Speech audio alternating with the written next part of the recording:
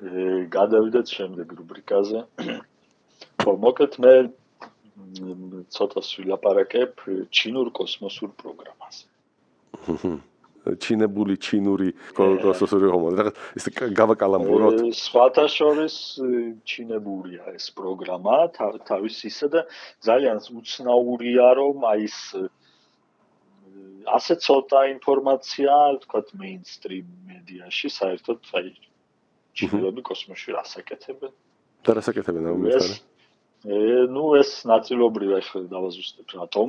ეს ნაწილობრივ თვითონ ჩინელების ბრალია, იმიტომ რომ აი პატიოსნად ვცადე, როცა ამზადებდი ამ მასალას, შევსრულიყავი ჩინური კოსმოსური სააგენტოს საიტზე და იქიდან რაც მასალები გამომეყენებინა, ვერაფერი ვერ გავიგე.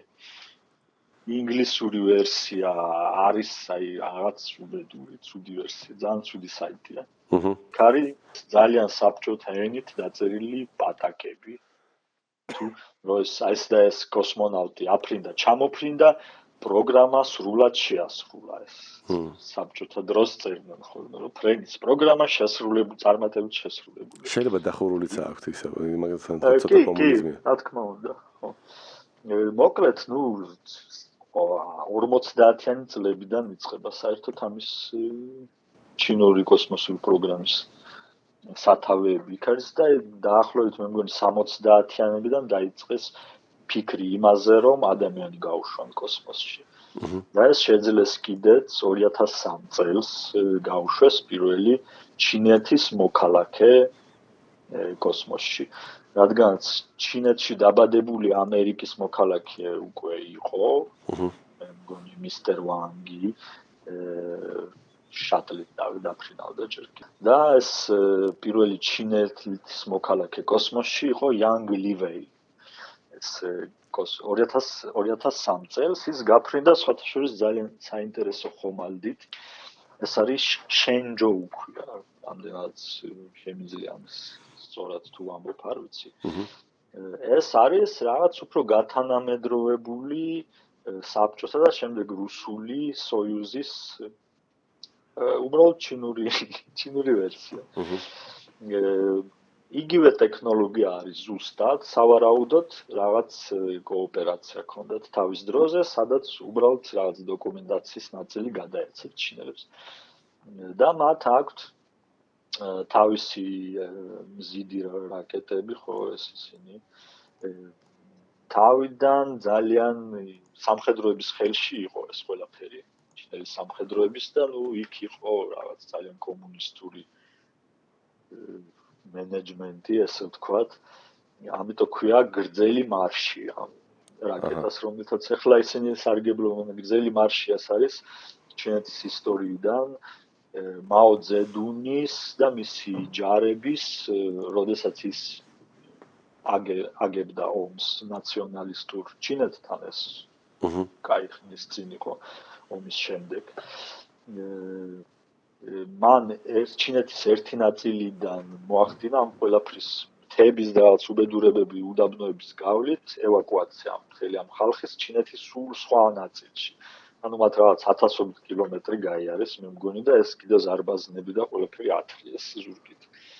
და ეს რაღაც ლეგენდარული ის არის ძლევა ის საკვირველი ჩინურ ისტორიოგრაფიაში და ამიტომ დაარქვეს ეს შენჯოუ თავის ხრივ ნიშნავს ზეციურ ეტლს. ეს უკვე ახალი ეპოქა არის ჩინურ საერთოდ კულტურაში და პროპაგანდაში, ესე ვთქვათ, ხო, და თანამედროვეობაში შემოსვლაში. მათ ამ კომუნისტურ სახელებზე და ესეთ იმებზე საერთოდ თუ არ ითქვეს და დაიწყეს ტრადიციული ჩინური სახელების დარქმევა. და ეს ზეციური ეტლი, რომელთაც რაღაც ღვთაებები დაფრინავდნენ, ტიანგონგ ქვია იმას კოსმოსურ სადგურს, რომელიც გაუშვეს თავის დროზე. ეს არის ზეციური სასახლე. მერე ეს მთვარეზე რომ გაუშვეს ზონდები, მათ დაარქვეს ჩანგ-ე. ჩანგ-ე არის მათი მთვარის ქალღმერთი ჩინურ მითოლოგიაში. და ეს პატარა მთვარე მავლები, ორი ცალი, რომელიც დადიოდნენ უკვე იქ და ერთი ეხლაც მუშაობს იქ. მთვარეზეა, მთვარის უკანა მხარეზეა თანდამჯდარი. დაარქვეს YouTube. YouTube არის ჩვენ როდესაც უყურებთ მთვარეს და რაღაც შავი ლაქები რომ არის, ხო, სხვადასხვა კულტურაში, სხვადასხვა ზოგი სახეს ხედავს, ზოგი იმას, ზოგი ამას და ჩინურ მითოლოგიაში ეს არის კურდღელი. ზოგი ყველს ხედავს. ხო, და ყველს ხედავს კი. და ეს არის კურდღელი, რომელიც მთვარეზე ცხოვრობს, ამ ჩანგე ქალღმერთის კურდღელია YouTube. და ამას დაარქვეს, ამიტომ. მოკლედ ისინი დაფრინავდნენ 2000-იანი წლებიდან უკვე ამ შენჯოუთი.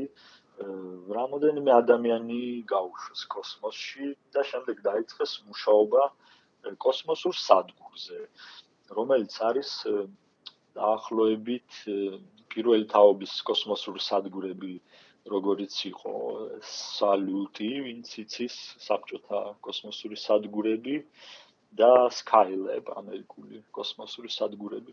ეხლა ეს წარმოვიდგინოთ, დაახლოებით ბოთლის ფორმა აქვს და ზომით არის დაახლოებით ეს ბოგდან ტიპის ავტობუსები რო არის. ახლა მეკონა ბოგდან ტიტომი სიტყვის და რა შუაშია. ეს ძველი პაზიკები, ეგრეთ წოდებული პაზიკები და ის დაახლოებით ისეთი მოცულობა არის, ცოტა დიდია შიგნით. რამოდენიმე გაუშვეს ესეთი ტიანგონგ 5 მე მგონი 7-მდე სადღაც ისე და ნუ ისინი აკეთებდნენ როგორც წესი, აი ჩვეულებრივ ესეთ ცივი ომის სტილში, ჯერ კიდევ 70-იანი 80-იანი წლების სტილში, ესეთ პროპაგანდისტულ ფრენებს. ანუ კოსმონავტებსაც არჩევდნენ ძალიან ფოტოგენურებს უყველას, განსაკუთრებით ქალ ასტრონავტებს თუ სექსისტი ხარ. მე არა, ისინი ესე სპეციალური კრიტერიუმი იყო. შენ უბრალოდ არის, შეიძლება ბიჭებიც ძალიან სიმპათიურები იყვნენ, უბრალოდ შენ ვერ აბასე. კი, აი ანგლივეი ის შეარჩიეს ზუსტად ასე. ის ერთ-ერთი ფოტოგენური ის იყო პილოტი, მისი უშუალო კონკურენტი ამ პირველ ფრენაზე საერთოდ იყო ნუ პილოტი იყო რა თქმა უნდა ავიაციის, მაგრამ ჩინეთის ჯარი უშვებს რაღაც კალენდრებს და ესეთ რაღაცებს. მაგის ფოტომოდელი. ჯარისკაცები არიან. ხო, და მაგის მოდელი იყო, რადგანაც ნუ ერთ-ერთი ყველაზე ფოტოგენური პილოტი იყო, მაგრამ რაღაც ავარიაში მოყვა, მე მგონი იმის წინ რაღაცა დაუშავდა. და ეს ანგლივეი გაფრინდა, რომელიც ასევე შედარებით ფოტოგენურია. და ნუ მოკლედ ეს NASA-ს ასტრონავტების ისინი ვიდეოები ვისაც უნახავს კოსმოსში, სადაც ისინი უბრალოდ რაღაც ამ ლექციასავით მინი უწონადობის ფიზიკაზე საუბრობენ, უწონადობაში საკვები, თქვათ, როგორ ბანაობ უწონადობაში, ხო, იმ აჩვენებენ იმ დუშკაბინას, რომელიც იქ აქვს და ეს რაღაცებით ხელსახოცებით რომ იბანენ, ხო. ახლა ესეთი პრაქტიკა არის, თქვათ, რომ აჩვენებ, ხო, ესეთ რაღაცებს კოსმოსში და ჩინელებიც ზედმიწევრით უბრალოდ ესეთ პრაქტიკას იმეორებენ კი. ოღონდ აი ამაზე აქვს ხაზი გასმული და ყველაფერი რა თქმა უნდა ჩინურად არის, ყველაფერს ქვია ჩინური და სპეციფიკურად ჩინური თანსახელი. ამიტომ აი ეს დასავლურ რაღაც მედიაში ეს ალბათ ძალიან ნელა შემოდის, მაგრამ ხო, სულ უფრო მეც აკეთებენ. და ნუ ეს ტიანგონგ ბაზაზე, ამ პირველი კოსმოსური სადგურის ბაზაზე, მათ შექმნეს სატვირთო კოსმოსური ხომალდი, წარმოიდგინე. ეხლა როდესაც პროგრეს სატრანსპორტო ხომალდი პროგრესი, რომელიც არის სოიუზის უბრალოდ უპილოტო ვარიანტი, სადაც მეტი ტვირთი ეტევა. ანუ ეს არ არის დიდი, ეს არის შიგნით აი სატვირთო მანქანის კაბინის მოცულობა, ხო, დაახლოებით. ცოტა იმაზე დიდი, თქვათ, რაღაც სედანის ტიპის ავტომობილის მოცულობის ხელა, პატარა მარშრუტკის მოცულობის ხელა, წინა მათის ორბიტალური მოდული ეგრეთ წოდებული.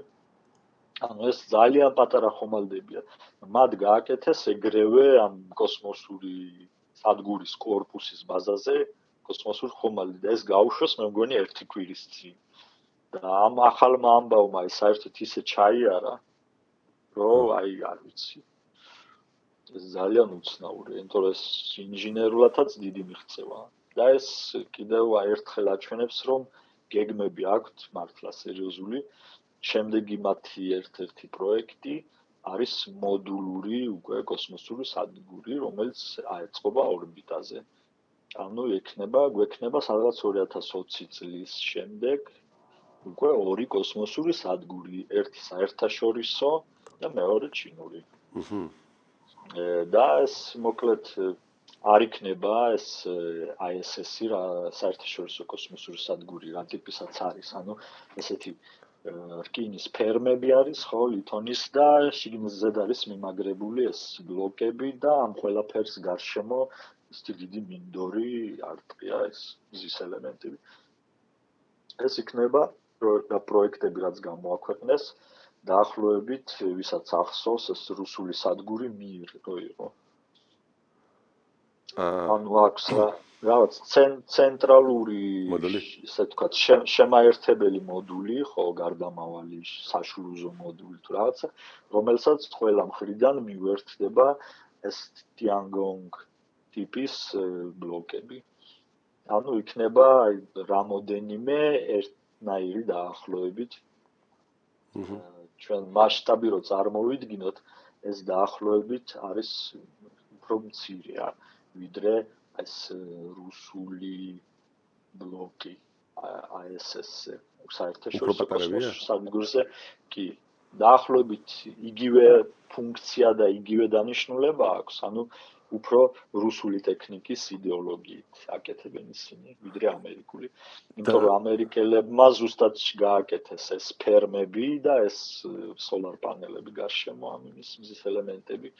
და შეგიძლია და ხომ არ იცი რატომ კეთდება ესე?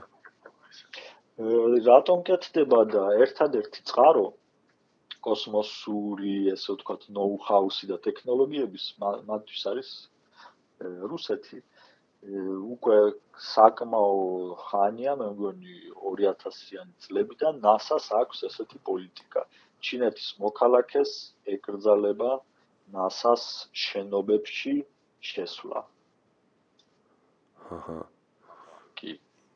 ანუ ვიღაცა ვთქვათ ინჟინერი ან რაღაცა გაცვლითი პროგრამაც რო იყოს, რომ არ ჩავიდეს იქ და უბრალოდ ყველაფერს სურათები არ გადაუღოს და არ გადაიღონ NASA. პრინციპში ამ ხომალდს ახლა შეუძლიათ მიფრინდნენ და ჩუმად უღონ სურათები თავისი Tiangong-ით. კი, ეს ახლა ძალიან სერიოზული პრობლემად აღიქვენება ამერიკის თავდაცვაზე მოფიქრე ადამიანების მხრიდან, რომ რუსეთსა და ჩინეთსაც აქვს შესაძლებლობა უბრალოდ მიფრინდნენ ამერიკულ რაღაც სუპერ საიდუმლო თანამგზავრთან და მაგალითად საწვავი ამოქაჩონ. კი. ანუ სხვა ვერაფერი ვერ მოიფიქრე, ხო, რატომაც შეიძლება? არა, რობოტული ხელი რაღაცა კონდეთ, რომელიც უბრალოდ მოიპარონ ეს თანამგზავრი. ან რა ვიცი, ჩაარტყან, დაუმტრიონ მზის ელემენტები. კი. და ეს არ იქნება რაღაც რაკეტა, რომელსაც იქ გაუშვებენ, ან რაღაც სასწაული არანაირი კოსმოსური ლაზერები და ესეთი უბედურებები არ დაჭირდება. ყველაფერი მოხდება ძალიან ჩუმად, რაც მიფრინდება, ჩაარტყავს, ჩაქუჩს. შენ ის თუ იცი, ადმირალ კუზნიცოვი რო არის ავიამზიდი, რომელიც რუსებმა თვითონ ჩაძირეს, როცა დოქში იყო. კი. ხო და დიდი ეჭვი მაქვს, რომ ჩინელები შეიძლება მოიპარავენ საწვავს, ან მივლენ, მაგრამ რუსები თან ეხლანდელი მდგომარეობით მე მგონი ააცდენენ მაგას. რავი.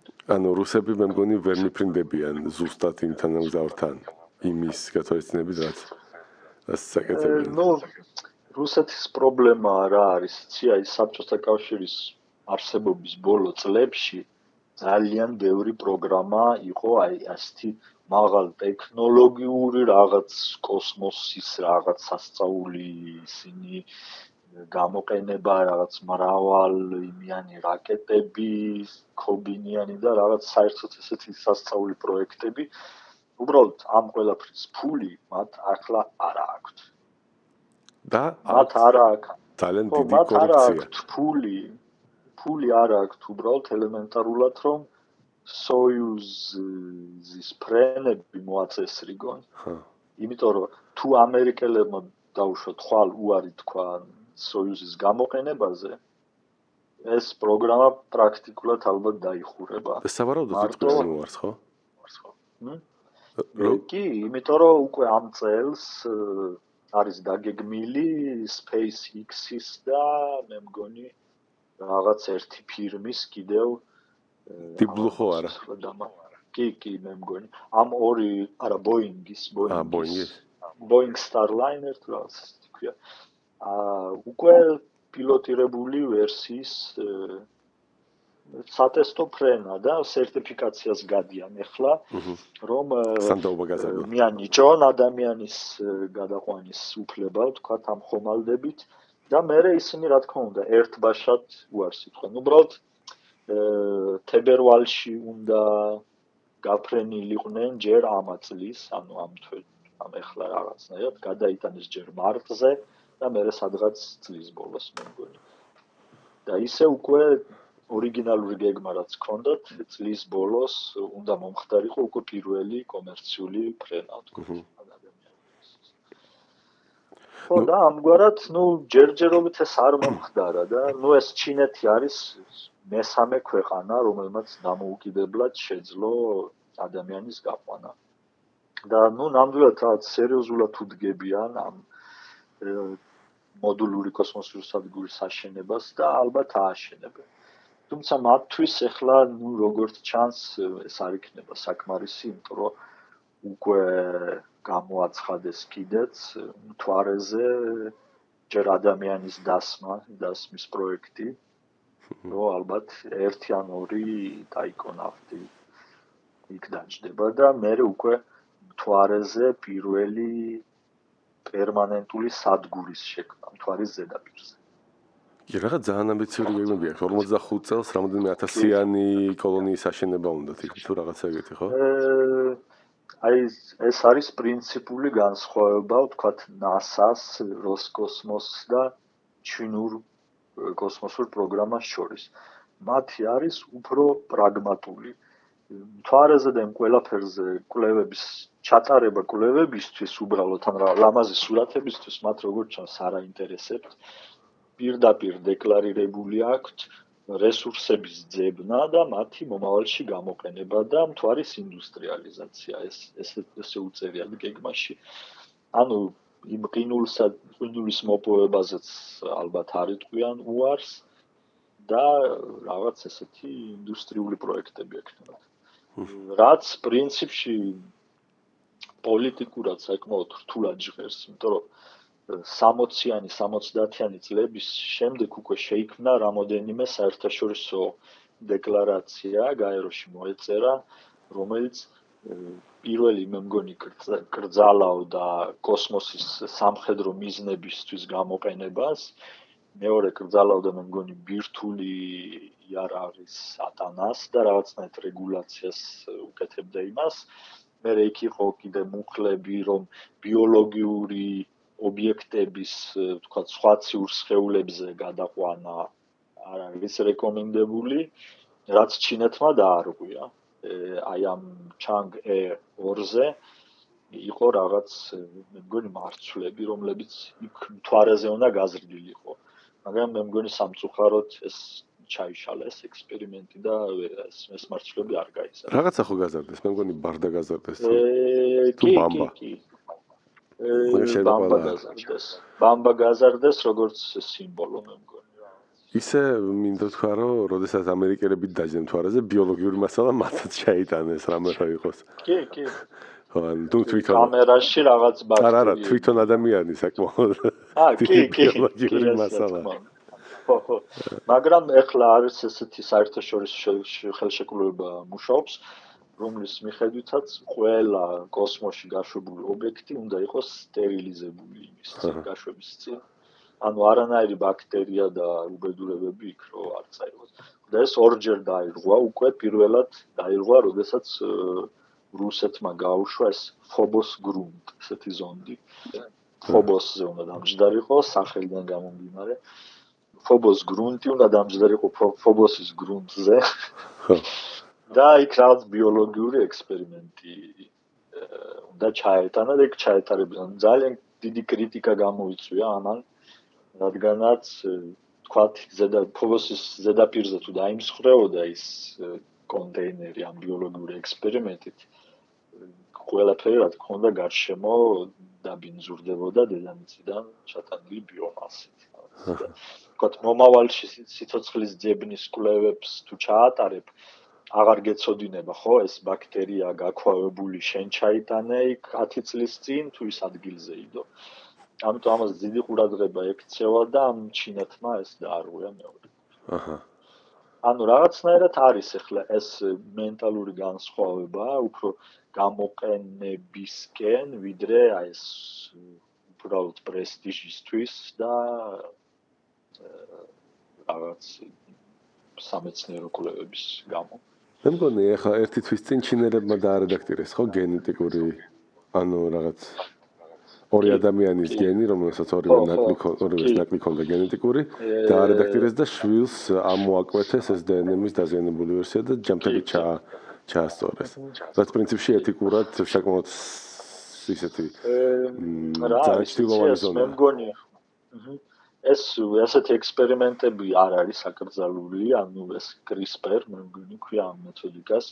შენ მე მგონი დნმ-ის გაფუჭებული ასე ვთქვათ ნაწილს ჭრი და იმას ათავსებ მე მგონი იგივე ორგანიზმის დნმ-ის ჯაჭვის ნაწილით. ანუ შენ არანაირ იმის კოსმოსურ ობობის დნმ-ს არ უნერგავ იმ ადამიანს. შეიძლება სხვა ადამიანის ჯამთან ნაწილს იღებ და ისე მე მგონი ისე ამოკვეთა არ შეიძლება თვალთ.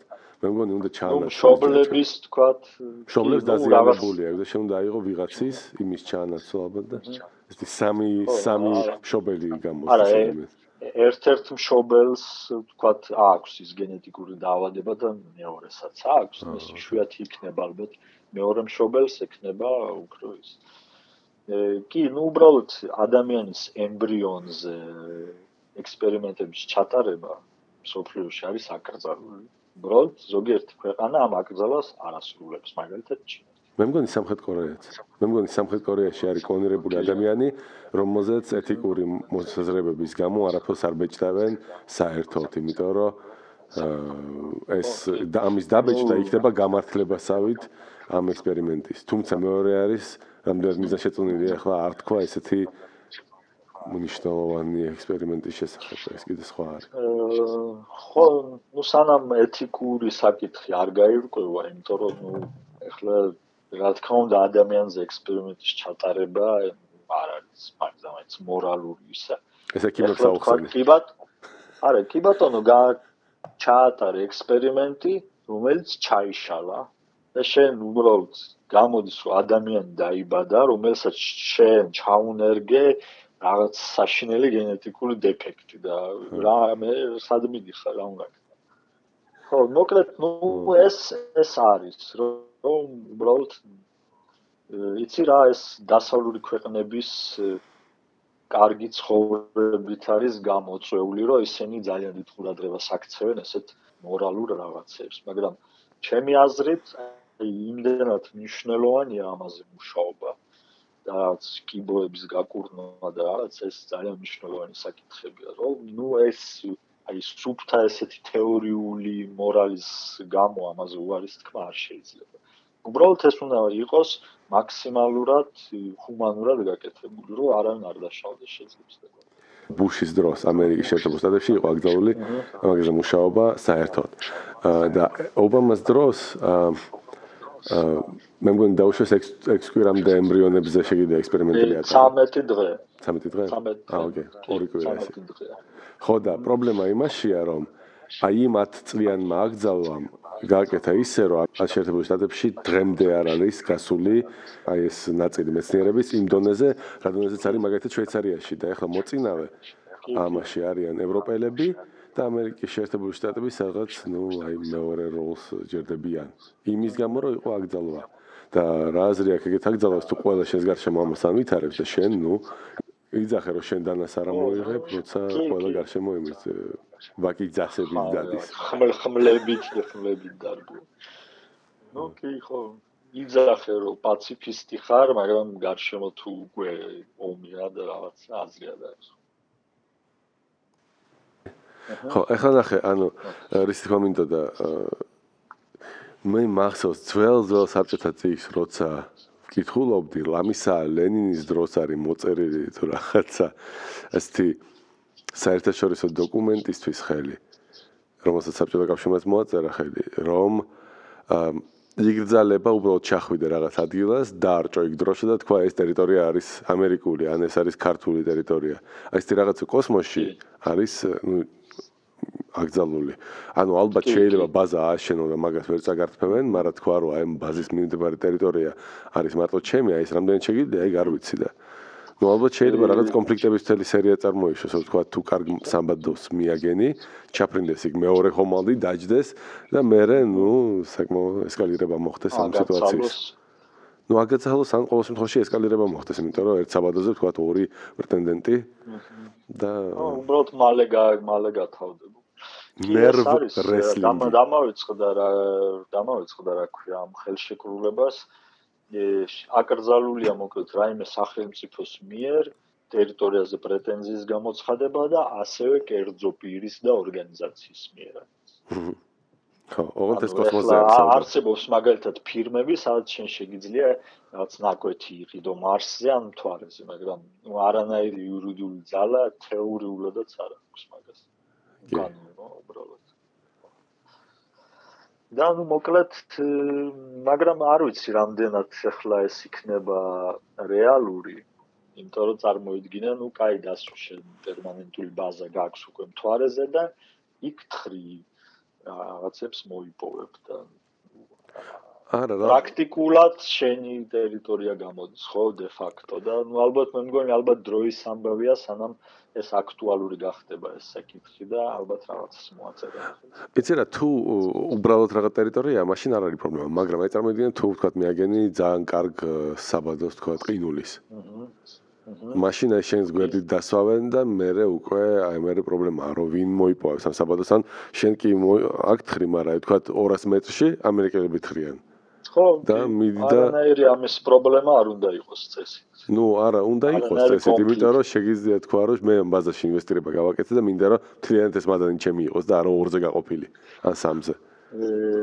ნუ რა არის, იცი, თუ საქმე მივაი მართლა პერმანენტულ ბაზებამდე, ეს იქნება ალბათ საერთაშორისო პროგრამა, იმიტომ რომ ძალიან ძვირადღირებული იქნება ეს ყველაფერი და იმდენად მრავალ წახნაგოვანი ტექნიკური პრობლემები დადგება, რომ მართლა საჭირო იქნება რამოდენიმე ქვეყანამ ერთად გააკეთოს ეს.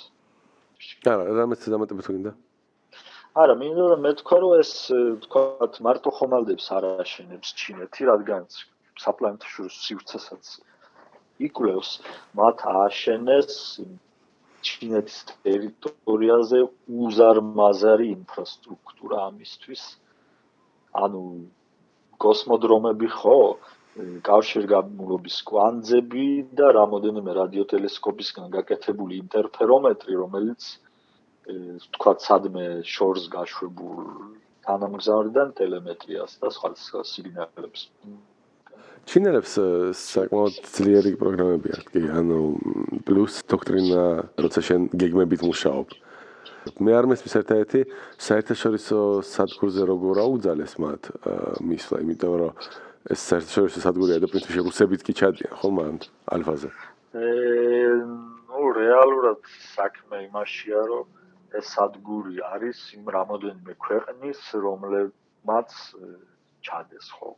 ანუ ევროპის და ჩინებმა ხო, ეს არის ევროპული კოსმოსური სააგენტო, ანუ ყველა ევროკავშირის ალბათ ყველა ქვეყანას აქვს მეტნაკლებად უფლება.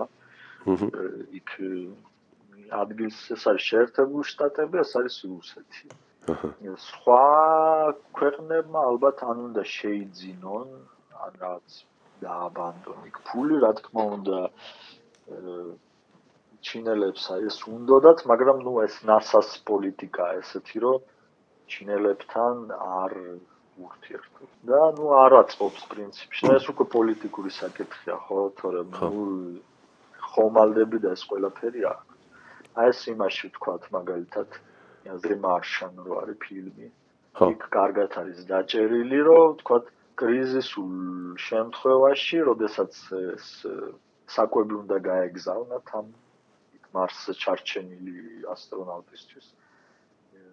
არანაირი ახლა საშუალება არ იყო, რომ ესე სწრაფად აეშენებინათ დედამიწაზე ახალი ხომალდი, რადგან ერთი დაიშალა და ამიტომ დაჭირდათ ჩინეთის დახმარება ორბიტაზე ტვირთის სატანაში. რაღაც ესეთი სცენარი მგონია უფრო რეალური, რო ვთქვათ. რაღაც ლაგრანჟის წერტილში, მაგალითად, მთვარეს და დედამიწას შორის, უნდათ ლაგრანჟის წერტილში შექმნან პერმანენტული კოსმოსური სადგური, რომელიც იქნება, ვთქვათ, შუალედური სადგური მთვარეზე უფრო მეტი ასტრონავტი რო გავაგზავნოთ, ხო? და ყველას აქვს ამის პროექტები ცალ-ცალკე, მაგრამ ეს ძვირი სიამოვნება იქნება, რადგან ყველას სჭირდება, ალბათ ადრე თუ გვიან ყველა მიიღებს მონაწილეობას. უბრალოდ ეს პოლიტიკური ახლა რაღაც უბედურებები რო დაიწყოს, ალბათ უნდა დამთავრდეს. ხო, სხვათაშორის ესე ტრამპზე მინდოდა ერთი ორი სიტყვის თქვა. იმის მიუხედავად, რომ ტრამპს ძალიან აგინებენ, მან შექმნა ჯერ ერთი ხელი მოაწერა კოსმოსური შეიარაღებული ძალების ფორმირების შესახებ. მეორე ის არის, რომ მან მე მგონი განაახლა NASA-ს მონაწილეობით მუდმივი საბჭო პრეზიდენტის საპრეზიდენტო კართან, ხო, მოკლედ, თუნდაც ხელახლა გაუშვან მთვარეზე ადამიანები. ეს პროგრამის აღდგენა უნდათ. მაგას ებრძვიან იმისთვის, რომ არ ჯერა, ვთქვათ, გლობალური დათბობის, მაგრამ მეორე მხრივ აი ამ კოსმოსურ პროგრამას ავითარებს და ამიტომ, რა ვიცი, რომელი უფრო მნიშვნელოვანია? აი, ჩემ აზრს გამოვიდა. აბა მიდი. ეს სამხედრო საკითხებიც მაინტერესებს და ეს ნაწილობრივ პოლიტიკურიც და მაგაზე წავიკითხე ამ ბოლო დროს ბლოგად. თქო, ეს კოსმოსური ძალები ამერიკას ისევ ცოტა დააგვიანდა, რადგან უკვე რამოდენიმე წელია რუსეთის საჰაერო ძალებს ქვია VKS, კოსმოსის რეალური ამერიკაში პრობლემა რა შეიცი, ეს მთელი სამხედრო თანამგზავრები, ეს საიდუმლო რობოტი ისინი აქვს, შატლები და რაღაცები. ეს ყველა არის უამრავი სხვადასხვა სააგენტოს დაქვემდებარებაში. ცალკე ფლოტს აქვს თავისი თანამგზავრები, ცალკე ავიაციას აქვს თავისი თანამგზავრები, ცალკე NASA-ს, ცალკე იმას, ცალკე ამას. და ამ ყველას ერთად უბრალოდ უნდა მოუყაროს ხელი. ეს ძალიან რესპუბლიკელებს უყვართ ეს სახელმწიფო აპარატის შემცირება. და ამ იმაში ეს გააკეთა. რეალურად რა სარგებლობას მოიტანს ეს გაუგებარია, რადგან ბიუროკრატიული გადალაგება არის უკვე არსებული სისტემების. რაც შეეხება მთვარეს, ამაზე დისკუსია მიდის, მე მგონი უკვე 10 წლეულები, რატომ არ არის ექსპედიციები მთვარეზე. იმიტომ რომ რეალურად სამეცნიერო ღირებულება არის ძალიან მცირე. ხო, არის. იქ რაღაც ასტრონომიული დაკვირვებების იქ წარმოება უაზრობაა, უბრალოდ გავუშვი კიდე ერთი კოსმოსური ტელესკოპი, ხო, კი. ახლა იქ რესურსების მოპოვება დედამიწაზე ეს რეალურად არ გვჭირდება. ტექნოლოგიების დამუშავება კიდევ ხო და ეს ჩინეთს ალბათ ეს აინტერესებს. პლანეტაზე სხვა ციურ სხეულზე ასტრონავტების გადასხმა, იქ რაღაც დროის განმავლობაში არსებობა, პირობებთან ადაპტირების ტექნიკა და ესეთი რაღაცები. მათთვის ახლა ეს მნიშვნელოვანია, რადგან პირველად აკეთებენ, მაგრამ ამერიკას ეს უკვე გაკეთებული აქვს, რუსეთს ჰქონდა ამის ტექნოლოგია, ახლა მაგის ბიუჯეტი არ აქვს უბრალოდ და სოიუზი მთვარეზე გასაფრენად შეიქმნა სხვათა შორის. მოკლედ ძალიან ძნელია რაციონალურად დასაბუთება, კი ბატონო, მინდა მე ვარ კოსმოსური სააგენტო, მომეცით $1 ტრილიონი და მთვარეზე შევქმნი პერმანენტულ ბაზას. ეს ტექნოლოგიურად შესაძლებელია, მაგრამ რატო ისთვის? იცი რა, ომის წარმოებას ალბათ ჯობია ისევე უფრო იაფი დაждდება. მაგას არგუმენტად მეგონი ფინანსთა მინისტრი არ მიიღებს. კაი, მოდი ეგეთ რაღაცას გეტყვი. ანუ მე ვიცი მსგავსი ისტორია მიახლოებით. CERN-ის დიდი კოლაიდერი ხო ადრონული. მისი ბიუჯეტი ისე რომ დაფიქრდე. რამდენი გონია, დიდი ადრონული კოლაიდერი 30 კილომეტრი ზეგამტარული მაგნიტები მიწის ქვეშ და მთელი ამბები. რამდენი? ეს ჰელიუმი. წლიური ბიუჯეტი, აბა? წლიური ბიუჯეტი. ხო, რიგი თქვი. 100 მილიონი ევრო. არა, მეტი 2 მილიარდამდე. 1.5 ევრო. ხო. ხო. და მისი აშენება, ესე ამ ბიუჯეტით, მიახლოებით ამ ბიუჯეტით არის შესაძლებელი. დაჯდა სადღაც 4 თუ 3 რაღაცა ეგეთი. რეალურად ძალიან პატარა ციფრი არის, დრო დაფიქრდე.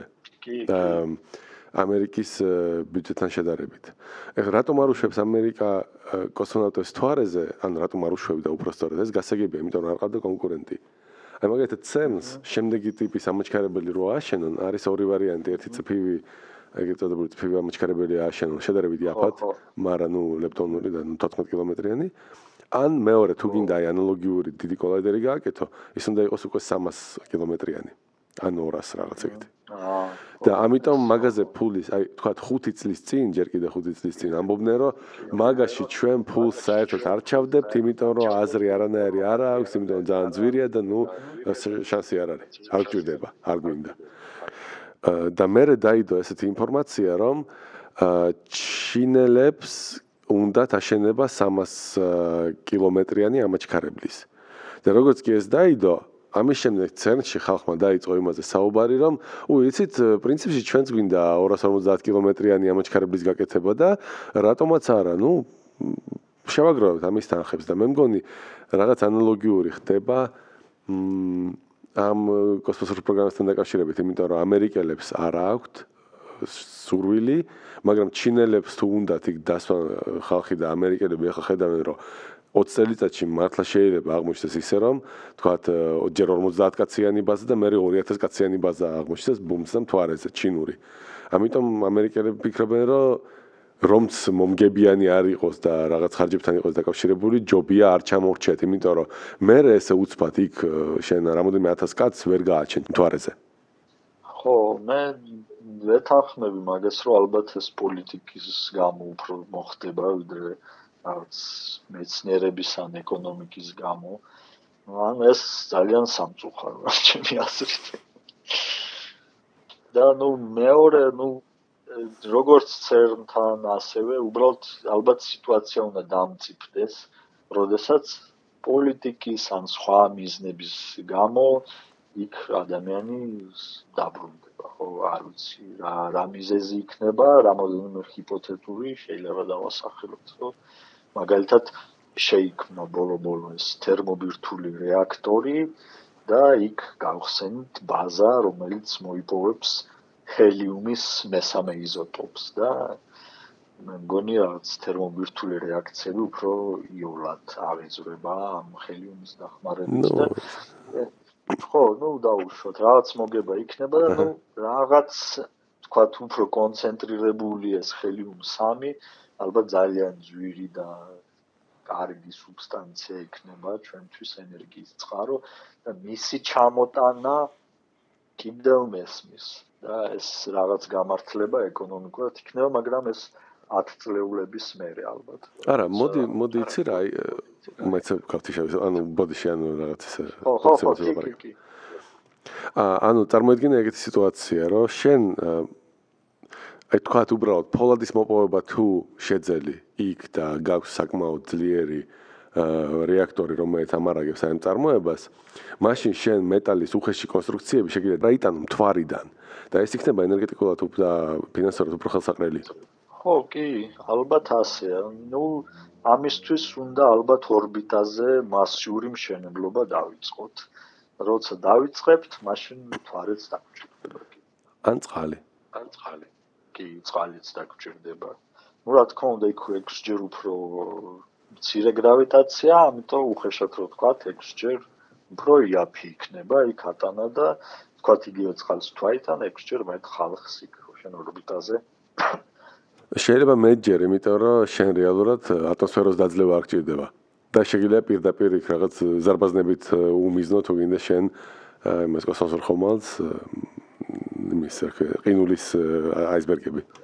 ხო რაც დაამონტაჟოს ელექტრომაგნიტური რელსი და იმით ააჩქარო ეს წყლის კონტეინერი გაუშვა იქ ორბიტაზე რაღაც ის დაიჭერს და ხო ეს ყველაფერი შესაძლებელია რა თქმა უნდა და კარგია. უბრალოდ ნუ ჩვენ კოსმოსური ტექნიკა ჯერ იმ მასშტაბში არ არის, ხო? ეხლა დედამიწაზე ვთქვა ჩვენ ვაშენებთ რკინიგზებს, რომლებიც 1000 კილომეტრზე ეს რკინის ორი უწყვეტი ზოლი მთელ დედამიწას ფარავს, ან ელექტროგაყვანილობის ხაზები, რომლებიც ციმბირიდან მიდიან სადღაც, უდაბნოში. ორბიტაზე რეალურად არის რამოდენიმე ასეული ობიექტი, ხო? ანუ რაღაც ქალაქის დონეც კი არ არის ეს, ხო? ეს არის რაღაცა უფრო სოფელი პატარა, სადაც რადიო აქვს ყველას, ხო? იმაში რა ვთქვა, დავუშვათ 100 რადიოა და 100 ტელევიზორი და ამ დონის ამ რაოდენობის ტექნიკა არის. მანქანები, ავტობუსები, რაღაცები 1-2, ხო? ხო. და ნუ ეს სკალა ტექნოლოგია ამ ინდუსტრიის, ხო, ვთქვა, ის არ არის იმხელა მრეწველობის. კაი, მოვჭეთ? კი. დიდი მადლობა ყველას კიდევ ერთხელ იმისთვის რომ აქამდე მოგვისმინეთ. დიდი მადლობა მისტერ სანიკიძეს იმისთვის რომ კომენტარები დაგვიდო საინტერესო და შეკითხვები დაგვისვათ და შეძლებს დაგარათ უპასუხეთ ჯეჯებით მოკლედ და მერე ვეცებით ნელ-ნელა უფრო სრული პასუხები გავცეთ. დიდი მადლობა ლუის რომელმაც ეს ყველაფერი მოგვახსენა ახლა. ხო, დიდი მადლობა მოსმენისთვის და მეტი შეკითხვა გამოგვიგზავნეთ რაღაც წინადადებები, თემები, თუნდაც ჩვენ თემებს ვაგროვებთ, უკვე დაგვიგროვდა გრძელი სია თემების, მაგრამ ნებისმიერ ახალს ალბათ შევეცდებით განვიხილოთ. ხო, რამე ფანტასტიკური სერიალის გარჩევაც შეგვიძლია პრინციპში, ან მოთხრობის, ან ნუ თავარია წაკითხული კონდეს ჩვენც. ან წავიკითხავთ, ხო?